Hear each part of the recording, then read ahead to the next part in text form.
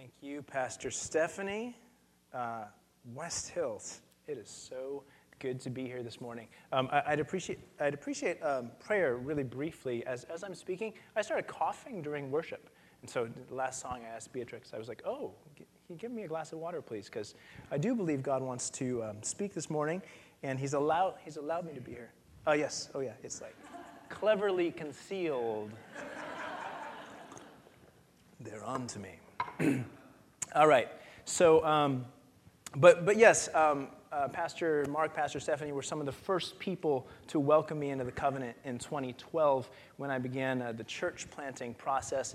And actually, to get ordained in the covenant, we all have to take a class called Vocational Excellence, where they tell pastors, you have to make friends.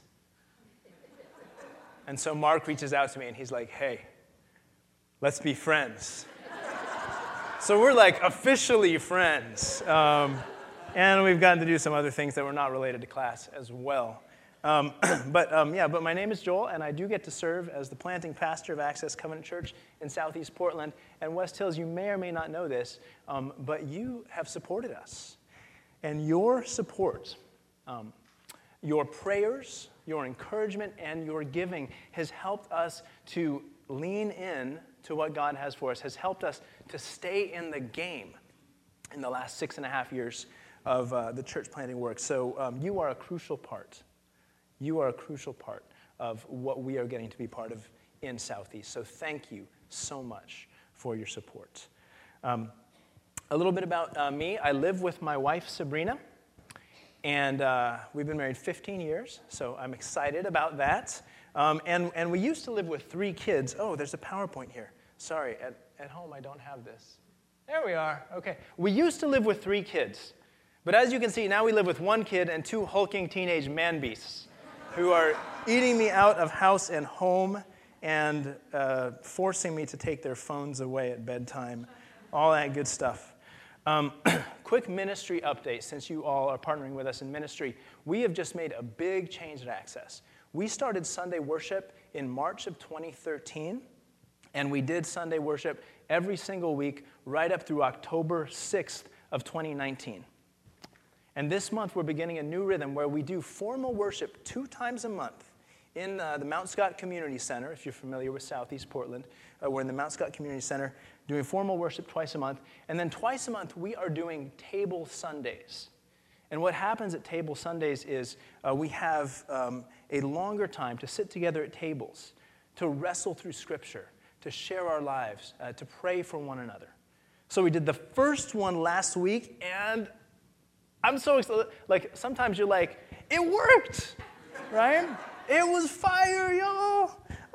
We had a table for teens, and we had a table for preteens, and we even had a separate table for toddler parents. We just got out a big rug because we don't have a separate toddler ministry. They just stay with us in worship. And so we spread out this big rug, and the toddler parents they used their toddler parent superpowers. I don't know if you know it. It goes like this. In my life right now, I just feel like Jesus is, are you hungry? Do you want Cheerios? Wanting to speak to me about some deep internal, no hitting, gently, healing that needs to happen from some old pain that comes from my juice box? Do you want a juice box?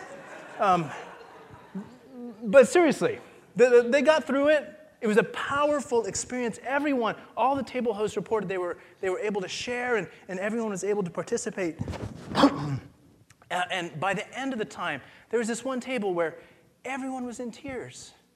And we just closed with one song together, and people on their knees crying and praying for each other. And I'm thinking, I should preach less often. And yet I've been invited to preach here this morning, so West Hills, joke's on you. Just kidding. It is an absolute treat to be here, and I'm so grateful for our friendship, for your partnership. It's a gift to be together today. Sadly, our occasion for being together is because of a crisis. Right? It is because of a crisis of displacement of persons, a global crisis. Now, a displaced person is someone who's forced to leave their home, either because of an armed conflict or persecution, because of a natural disaster, or because of a severe economic change. And we are in a crisis. Here are some numbers about that. At the end of 2017, the UN High Commissioner for Refugees recorded 68.5 million people displaced. Over 25 million of these met the formal criteria for refugees.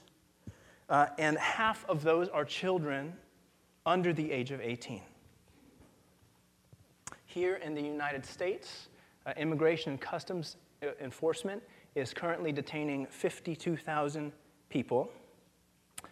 And my dear mission friends, every single one of these numbers is a record high.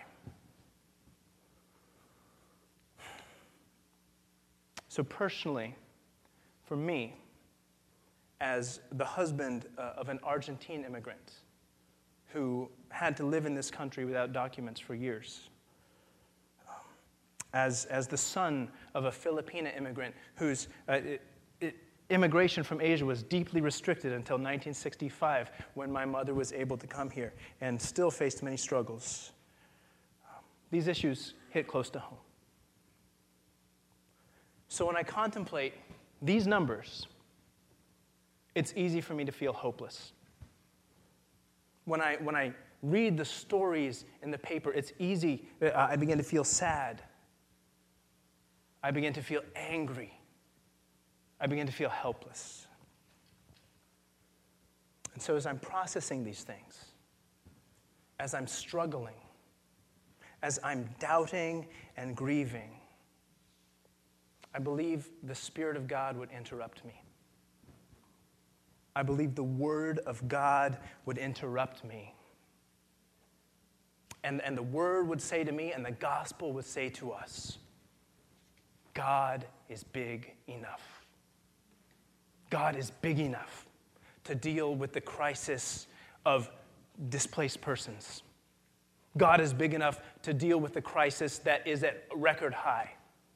God is big enough to deal with the crisis that is affecting the whole world and our own country in unprecedented ways.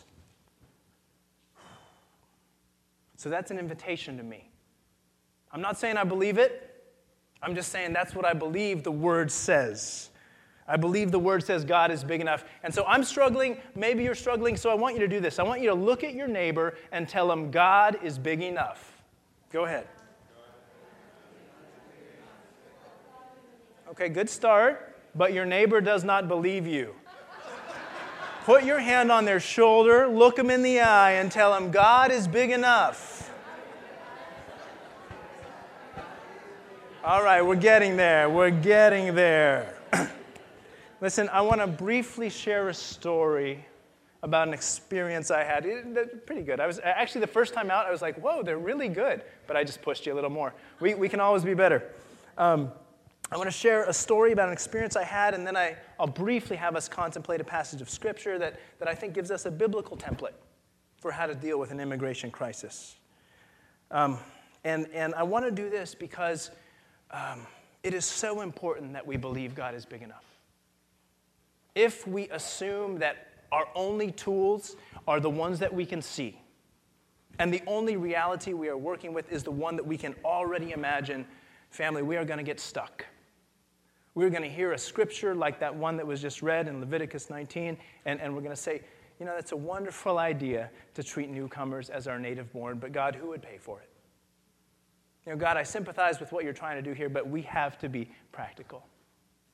And so what I want to say is the Lord Jesus Christ took on flesh and became one of us. Okay? He lived a human life, he suffered, and he died, and he rose again. He is in the miracle business. He has conquered death. He knows what to do with an immigration crisis. Amen? So in June of 2018, news broke of the intentional separation of children from their parents. at our southern border. And as someone who's been involved with the Latino immigrant community here in the Pacific Northwest since 2002, what I can say is something that had been happening accidentally or coincidentally became policy in June of 2018. And as news broke, and at the thought of thousands of children separated from their parents, thousands of parents unable to locate their 4 and 3 and 2 and 1-year-old children, something in me broke. We had one Sunday of prayer and lament, and after that, I did not speak to my church about it again. And I did not speak to God about it again because I had no hope. But when something is woven into your story, it becomes impossible to avoid. I shared my background, right? The son of an immigrant, the husband of an immigrant. It's woven into my story. But guess what? Covenant Church, we are very intentional about pursuing the multi-ethnic mosaic of the kingdom of God. And so if we're covenanters, it is woven into our story. And guess what? Of those 52,000 in ICE custody right now, the majority of them are Christian believers. And so if we are Christians, family, this is woven into our story. And when the early church baptized converts into the body of Christ, they would say those words recorded for us in Galatians 3:27. They would say, "There is no longer Jew nor Greek. There is no longer slave or free. There is no longer male or female, for all of you are one in Christ Jesus."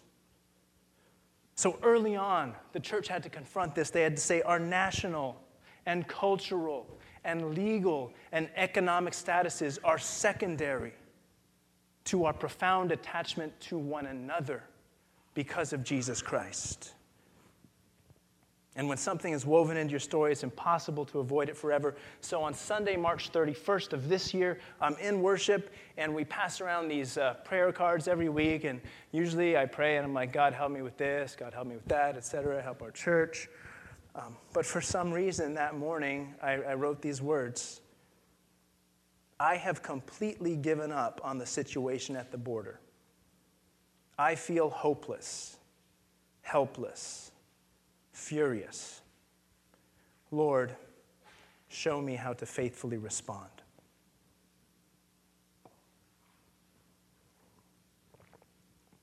So the plan with those prayer cards is that Monday morning at 9:30, we're going to gather in staff meeting, we're going to go through the cards, and we're going to pray. Monday morning, 7 a.m., I get a message from Dominique Gilliard at Covenant headquarters in Chicago. We're going to the border in June. Want to come? We haven't even prayed yet. You're ahead of schedule. Oh, you're on Chicago time. I get it. Okay. So last Father's Day weekend, I was at the San Diego-Tijuana border, learning with about 20 other Covenant pastors, learning from people who live there, from pastors, from community leaders, from residents, from migrants who were undertaking that journey. So I'm going to share a few stories from my trip, and I'll share them alongside a passage of Scripture, and I'll invite you to join me in praying to believe that God is big enough. Now, the books of Exodus, Deuteronomy, Leviticus, they have repeated commands to care for immigrants as God begins to set up what his people will look like and how they are to organize their life together. Commands to care for immigrants, to treat them as the native born. We just heard one of those read. But the Psalms and the prophets and the New Testament letters all have strong reflections of God's heart for specific ways to treat immigrants and foreigners. But today I want to specifically look at Acts chapter 6, verses 1 through 7. And I know, Pastor Mark, I heard you mention this earlier a couple weeks ago. Acts 6, 1 to 7 gives us in story form, shows us God's heart in story form. Now, an even better look at God's heart for immigrants is in the book of Ruth, the whole book of Ruth. That story, and this is maybe a teaser for later, Boaz actually, what he's doing when he commands his people to leave some grain for Ruth when she comes by, he's actually obeying the commands found in the law of Moses. So the whole book of Ruth is actually, I think, the best treatment in story form. But I only have 5 minutes left in this talk, so we're going to do Acts chapter 6, 1 through 7. What's happened here is people from 14 different nations have come to the city of Jerusalem.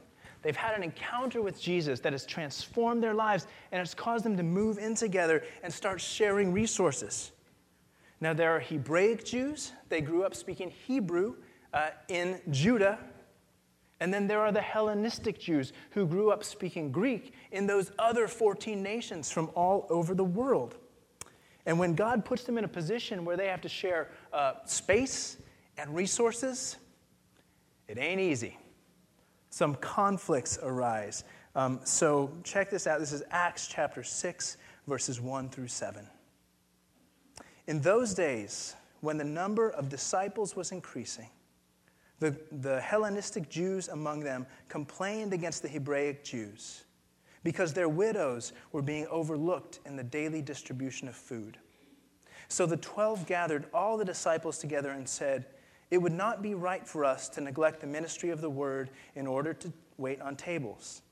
Brothers and sisters, choose 7 men from among you who are known to be full of the Spirit and wisdom. We will turn this responsibility over to them, and will give our attention to prayer and the ministry of the word." This proposal pleased the whole group. They chose Stephen, a man full of faith and of the Holy Spirit. Also Philip, Prochorus, Nicanor, Timon, Parmenas, and Nicholas from Antioch, a convert to Judaism. They presented these men to the apostles, who prayed and laid their hands on them. So the word of God spread. The number of disciples in Jerusalem increased rapidly, and a large number of priests became obedient to the faith. This is the word of the Lord. Let's take a moment to pray.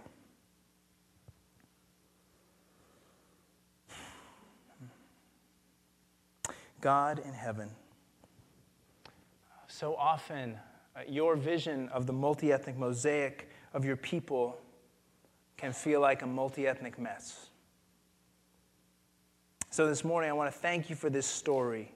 Thank you for this word that reminds us that we are not alone in that feeling. We are not alone in that struggle. And for a long time, your people have needed your help, your intervention to understand how to live when your Spirit leads us to share space and resources to live with and listen to and love one another. And so, Jesus, we confess today that we need your help again. We confess it over this text. We confess it over the immigration crisis. And Lord God, as your disciples, we confess it over our lives. And so we pray, Spirit of God, speak through the word of God to the people of God. And we all said, Amen. So people from all around the world have come together. They're called to love one another. They're experiencing this new life in Jesus. And things are going great. I mean, this is amazing. 14 different nations, thousands of people converting. I mean, if I'm one of the apostles, I'm feeling, I feel okay about how things are going. And then all of a sudden, these immigrant widows start complaining. Now, they start saying, we're dependent on you for our survival, and you're not giving us our fair share. Now, I confess to you that if I heard that from these newcomers, who I have made space for as a leader, who I have sacrificed for, with whom I have shared the good news of Jesus Christ, if I hear that they're complaining because my people are not giving them enough, I'm mad.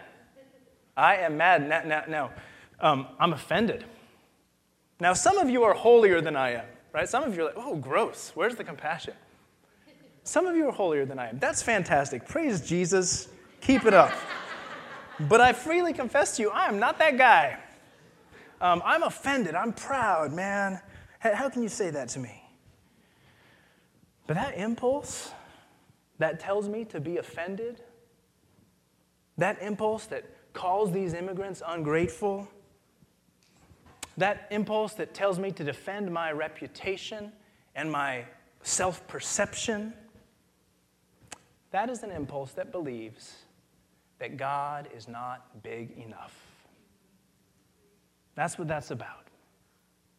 Now look, what happens here is not intentional. It's the kind of thing that happens when you get diverse groups together and there's some kind of language or cultural barrier. It's totally normal. But it's also the kind of thing that happens when you've got a diverse group and only one demographic, in this case, Jewish men from Judah, is in charge of making the decisions. But as the apostles say yes to this belief that God is big enough, this amazing thing happens. And they start to not just believe it, not just to say yes to that belief, but to actually experience it and see it. And so I just want to pull out 3 things from this text that I think we can all do that will help all of us see, Jesus, you are big enough for this crisis. Is that okay? All right. The early church chooses to hear the voices of those who are having the experience. Oh, see, I told you, I'm not used to this thing. But they also choose to pass the mic to those who are having this experience. And finally, they choose to influence on behalf of those who are having this experience. So the Hellenistic Jews among them complained against the Hebraic Jews because their widows were being overlooked in the daily distribution of food. So the 12 gathered all the disciples together. You know what strikes me about this? The apostles didn't have to get everyone together. Right? The apostles could have said, you are making too big a deal of this. I mean, it's not like you got nothing, you got something. The apostles could have said, oh, I think there's something about those people from other countries. Maybe they eat too much. I don't know. Why are they asking for more? Why do they want special treatment? The apostles could have told them no, but they do the opposite. They listen to these immigrant women. They say, we're going to take you seriously. We're going to believe what you say about what is happening to you. The immigration crisis at our border has causes in Central America and the U.S. In Central America, because of extreme violence in Honduras, in Guatemala, in El Salvador, thousands of people are fleeing those countries. They're seeking asylum here. Now, historically, asylum seekers have been able to present themselves at any port of entry and say, I'm an asylum seeker. And at that point, they would be detained by Border Patrol for no more than 72 hours. They would be then released on their own recognizance to a sponsor, typically a family member. Now, what's changed here, well, and then with that sponsor, they would await a court date to actually determine the veracity of their asylum hearing. But the current administration has recently implemented a policy, the last 2 years. I'm 41, so 2 years. It's recent, okay?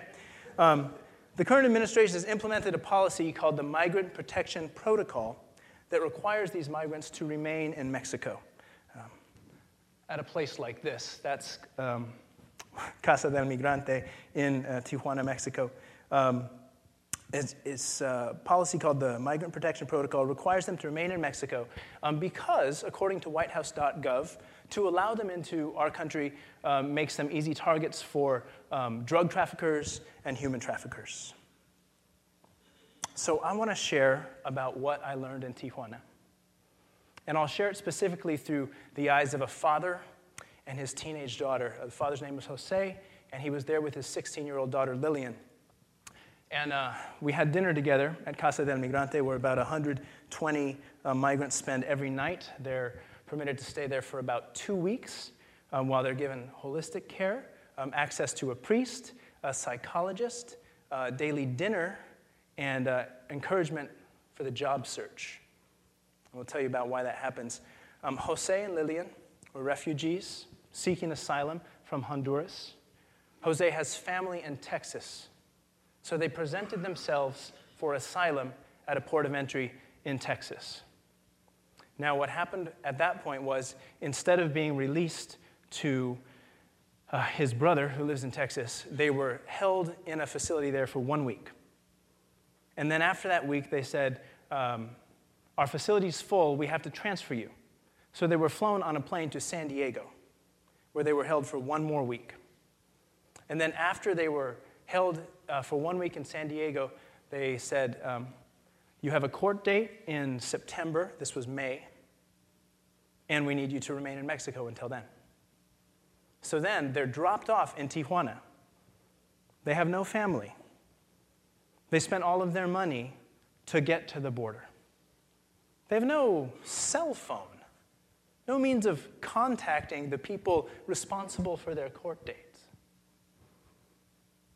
And because that has happened over and over again in border cities like Tijuana, like Juarez, those cities are now among the most dangerous in the world because you have thousands of displaced people with no resources, and there they are extremely vulnerable targets to drug traffickers, to human traffickers.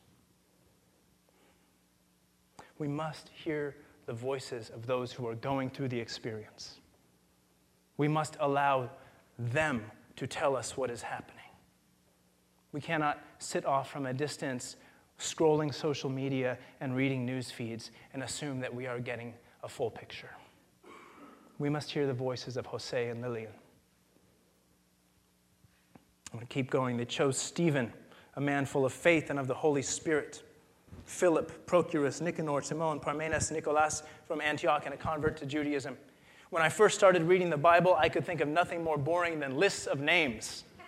What is this even? How does this help me in my spiritual life? But that changes when we understand what we're reading.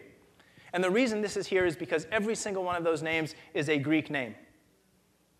Every single person on this list is a bicultural immigrant, someone with direct experience connected to the experience that the widows are having. And when we pass the mic to those with firsthand experience, we will start to see that God is big enough. This just happened to my wife. Like I shared, my wife is an immigrant from Argentina, came here when she was 3, grew up here. She's now a school counselor at David Douglas High School, which until they opened the big one over on this side of the river, Douglas is still the biggest, most diverse high school in the state of Oregon. 88 languages spoken there. Oddly enough, in spite of such a diverse student population, my wife is the only Latina counselor in the entire school district. How does this happen? That's another conversation. So what happens is an influential person in the district called her up and said, will you please come and do a presentation at Hispanic Heritage Night? Which is another way of saying, oh, will you please log about 6 hours for free because you're the only person we can talk to about this. And she's feeling kind of bummed about it. She's feeling very alone. And that same day, I'm praying with her in the afternoon, well, really listening to her. I'm listening, and I'm praying silently as she shares how lonely she feels, how pressured she feels to come and sort of be this token. So what she does is she says, well, I can't say no, like this needs to happen. So she calls up the families that she works with in the Latino Student Union. She calls up the parents that she worked with at Latino Parent Night. She said, will you please come and share your story? Now, if you've ever done this kind of work, you know people don't necessarily come when you invite them, you know what I'm saying? So she's prepared to share about 2 sentences. It's like, good evening, thank you so much, good night. All right, so that's what she's got. So she gets there, and her coworkers have shown up. Her students have shown up. Their parents have shown up. She says, good evening, thank you, good night. Listen to the stories of these families. And I'm at home with the kids. I have no idea what's going on. She gets home like 2 hours late. What's going on? She comes home. She's glowing. She's like, look at this picture. Look at all these people who talked. Look at these people who've been here for years and these who are recent immigrants, and their voices were brought right into the center of the school board meeting. Hallelujah. That's an answered prayer. And we started to see that when we pass the mic to those who have firsthand experience, we discover that God is big enough. Moving right along. we have a chance to influence. They presented these men to the apostles who prayed and laid their hands on them. This is a powerful act. Again, they didn't have to bring the immigrants into the center, but instead they said, actually, we're going to put them right in the center, and we're going to use the authority that we have, the spiritual authority, just like we did when we prayed for the kids going to Thunder, just like we did as we prayed the blessing to remember. They put them in the center of the community, and they blessed them. And we all have an opportunity to use our influence in some way. And in just a few moments, we are going to have a few opportunities that your biblical justice team has been working on to present to you. Here's a list of, yeah, this is a church that, they're a church and they just celebrate communion on the border every Sunday. Friends, that's the border wall. And I can talk all about that, but time is short. But here they are using the influence they have. This is not a big church, right? They say, well, we can celebrate the Eucharist. And so they celebrate. It's a bilingual service. On this side, one pastor's leading communion, and on the other side, the American side, there's another pastor leading communion. And before we celebrate communion together, we walk up to the fence. There's only a very tiny hole in the fence. We stick our pinkies through, and we pass the peace to one another. And then we break the bread and receive the cup. That's an example of using your influence. It's a list of organizations. I can highlight some of these. I'll highlight the one on the top, the National Immigration Forum. That is a legal resource group, and it is a self-consciously centrist organization. It's a politically centrist organization. A lot of these reform groups are leftists for obvious reasons, because we're mad. What? National Immigration Forum. Sorry, I'm mad. You guys aren't mad. Okay. It's a politically centrist organization led by immigrants that is going over the laws with a fine-tooth comb, saying what little things can we do without doing something dramatic. Let's not get crazy. Let's do little things that bring common sense and humanity into this crisis. All right. I want to share one last story. We spent some time with a group of mothers who'd been deported and were staying in Tijuana. Their children were in the United States. And as I told you before, I had come feeling so hopeless. And so we listened to these mothers, and they shared their stories, and they said, we're not criminals. Our only crime was paperwork. But our children are legal residents in the U.S., and we've been living this life apart. And so what these mothers have done is, because they're not actually from Tijuana, they've moved in together. They support one another. They meet each other's needs. They help each other with legal advocacy. They pray for one another. The founder is a woman named Yolanda, who was deported 9 years ago. And as she shared her story, she said, I feel that 9 years ago, I died.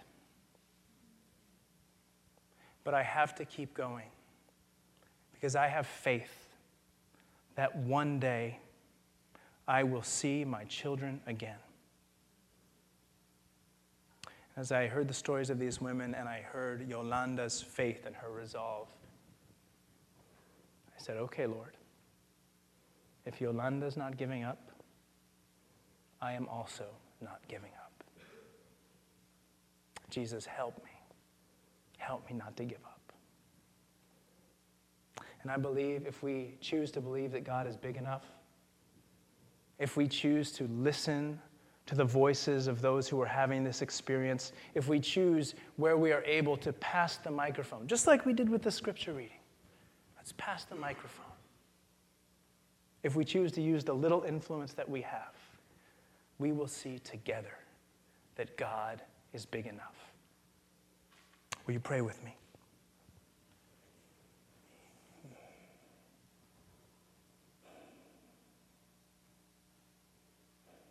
Lord Jesus, you are no stranger to heartache. The Bible calls you at one point the man of sorrows and familiar with suffering. Thank you that in the midst of the global displacement crisis, you are familiar with the suffering of all of our sisters, all of our brothers. We pray that you would help us. Help us, Jesus, to believe that you are big enough. Help us to be strengthened with the truth that your work of love and healing and justice will not be stopped. But you are moving all of creation towards a redemptive end when every tear will be wiped away and there will be no more death or sorrow or crying or pain. So as we continue with the gathering this morning, would you soften our hearts, soften our ears, soften our minds to receive from your Spirit. In your name, amen.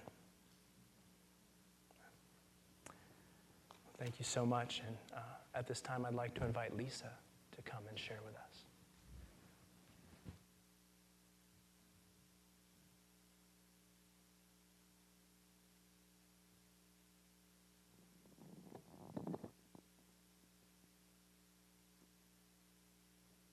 This is not about my refugee story. This is about my grandparents' refugee story and my parents' refugee story, and I want to be able to tell it well. If we haven't met yet, my name is Lisa Wynn, and if you're wondering, where are you from? The answer is San Jose, California.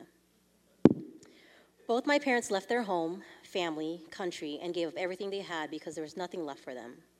They fled for their lives. They had no choice but to leave with all they could carry on them or die. My dad was in the South Vietnamese Air Force during the Vietnam War. His loyalty to Vietnam was strong, and his advocacy against communist oppression in Vietnam was evident, because I watched him attend every rally and every protest that happened in Southern California. My dad's story is a little bit different than most on how he came to the States. While in combat, my dad just finished a mission in the air and was flying back to his base to find that his base was destroyed. My dad was actually married at the time and had a son. My mom told me that he tried to land and rescue his family, but he couldn't and decided to leave Vietnam by flying his plane to the Philippines. He then got sponsored by an American pilot who trained him during the war and brought my dad to Longview, Washington. My mom had fled Vietnam during the war with her family in 1975. They were on a boat that got pirated and conditions were poor. Once they were rescued, they found themselves in Pendleton, and then they were fortunate enough to be sponsored by a church in South Dakota.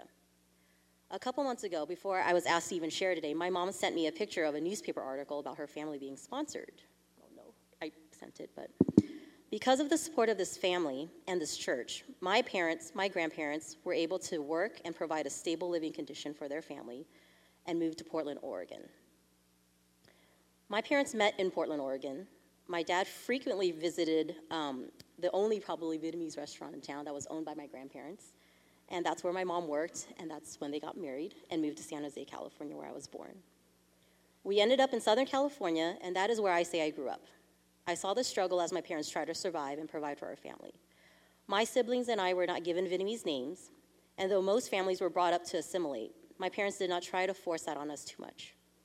Vietnamese was my only language until I was about 4, and Spanish was actually my second language because we actually lived really close to a neighbor that was Mexican, and they helped my parents watch us while they worked. My dad always believed that we would learn English in school, and we did. He also didn't speak to us in English, and we would always have to talk to him in Vietnamese, which was a blessing in disguise because I so appreciate knowing the language now, being an American-born. My dad worked in a computer factory. My mom worked as a medical office person. Both of them worked really hard to gain respect and skills that they needed to move up. They never missed a day of work. They woke up early and stayed up late so that they could actually spend time with us. I remember them making the best of what they had. Though we were not wealthy, they always made sure that we had what we needed and sometimes things we wanted. My dad was able to move from factory to office, and my mom put herself in college to get her BA and then got her MBA in business administration while I was in college myself. They never asked for help. They didn't share their struggle. Their heartache and memories of the war was all they had to remember of Vietnam, and because of that, they never wanted to go back. Thankfully, my dad was able to go back to Vietnam a couple of times before he passed away, and I went back for the first time in 2008 to bring his ashes back. I was able to go the second time in 2016 and was able to convince my mom to go back with me. And that was the first time she ever went back. I'm a product of my grandparents and my parents' escape for a better life. When they see me, they see that all that they went through was worth it. They are so proud to be both American and Vietnamese. America gave them the opportunity to be successful. But I will never understand that despair, that uncertainty of the future, that fear of being in another country with literally nothing. I never considered myself a person of color. I didn't really need to. I lived in a community that was full of color. It wasn't until I moved to Portland, Oregon, that I was able to associate and acknowledge that I was. One of the questions that was asked to me was, what challenge have you or your family faced as an immigrant refugee to feel you belong in America, Portland, the church?